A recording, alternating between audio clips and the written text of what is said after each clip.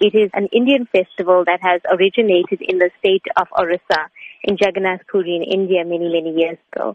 It's a pastime of Lord Krishna where his devotees pull him back on the chariot to Mathura, and also at that time bringing him back into their heart. All over the world, actually, the Rath festival or the Festival of Chariots takes place annually at so many ISKCON centers around the world. And we just find that people are more receptive to joining in the celebration and the festivities. What can members of the public expect at the Festival of Chariots? We have a wealth of activities planned, and, the organizers, we've been at it for many, many months now. There's something for the children. We've got a Blue Mountain themed village for children, which will host spiritual activities.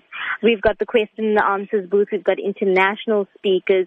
We've got authors of Vedic literature. We've got a cultural stage show that hosts international and both local artists.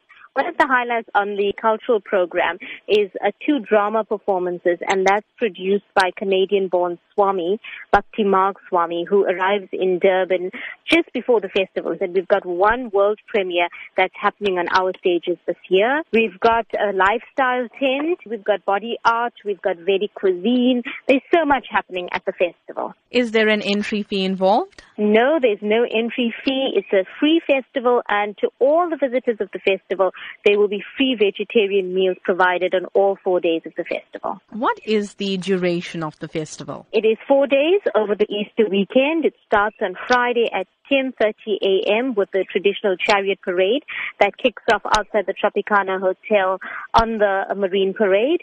And it ends on Monday evening, that's Easter Monday, at 5 p.m. when there will be another chariot parade starting from the festival site.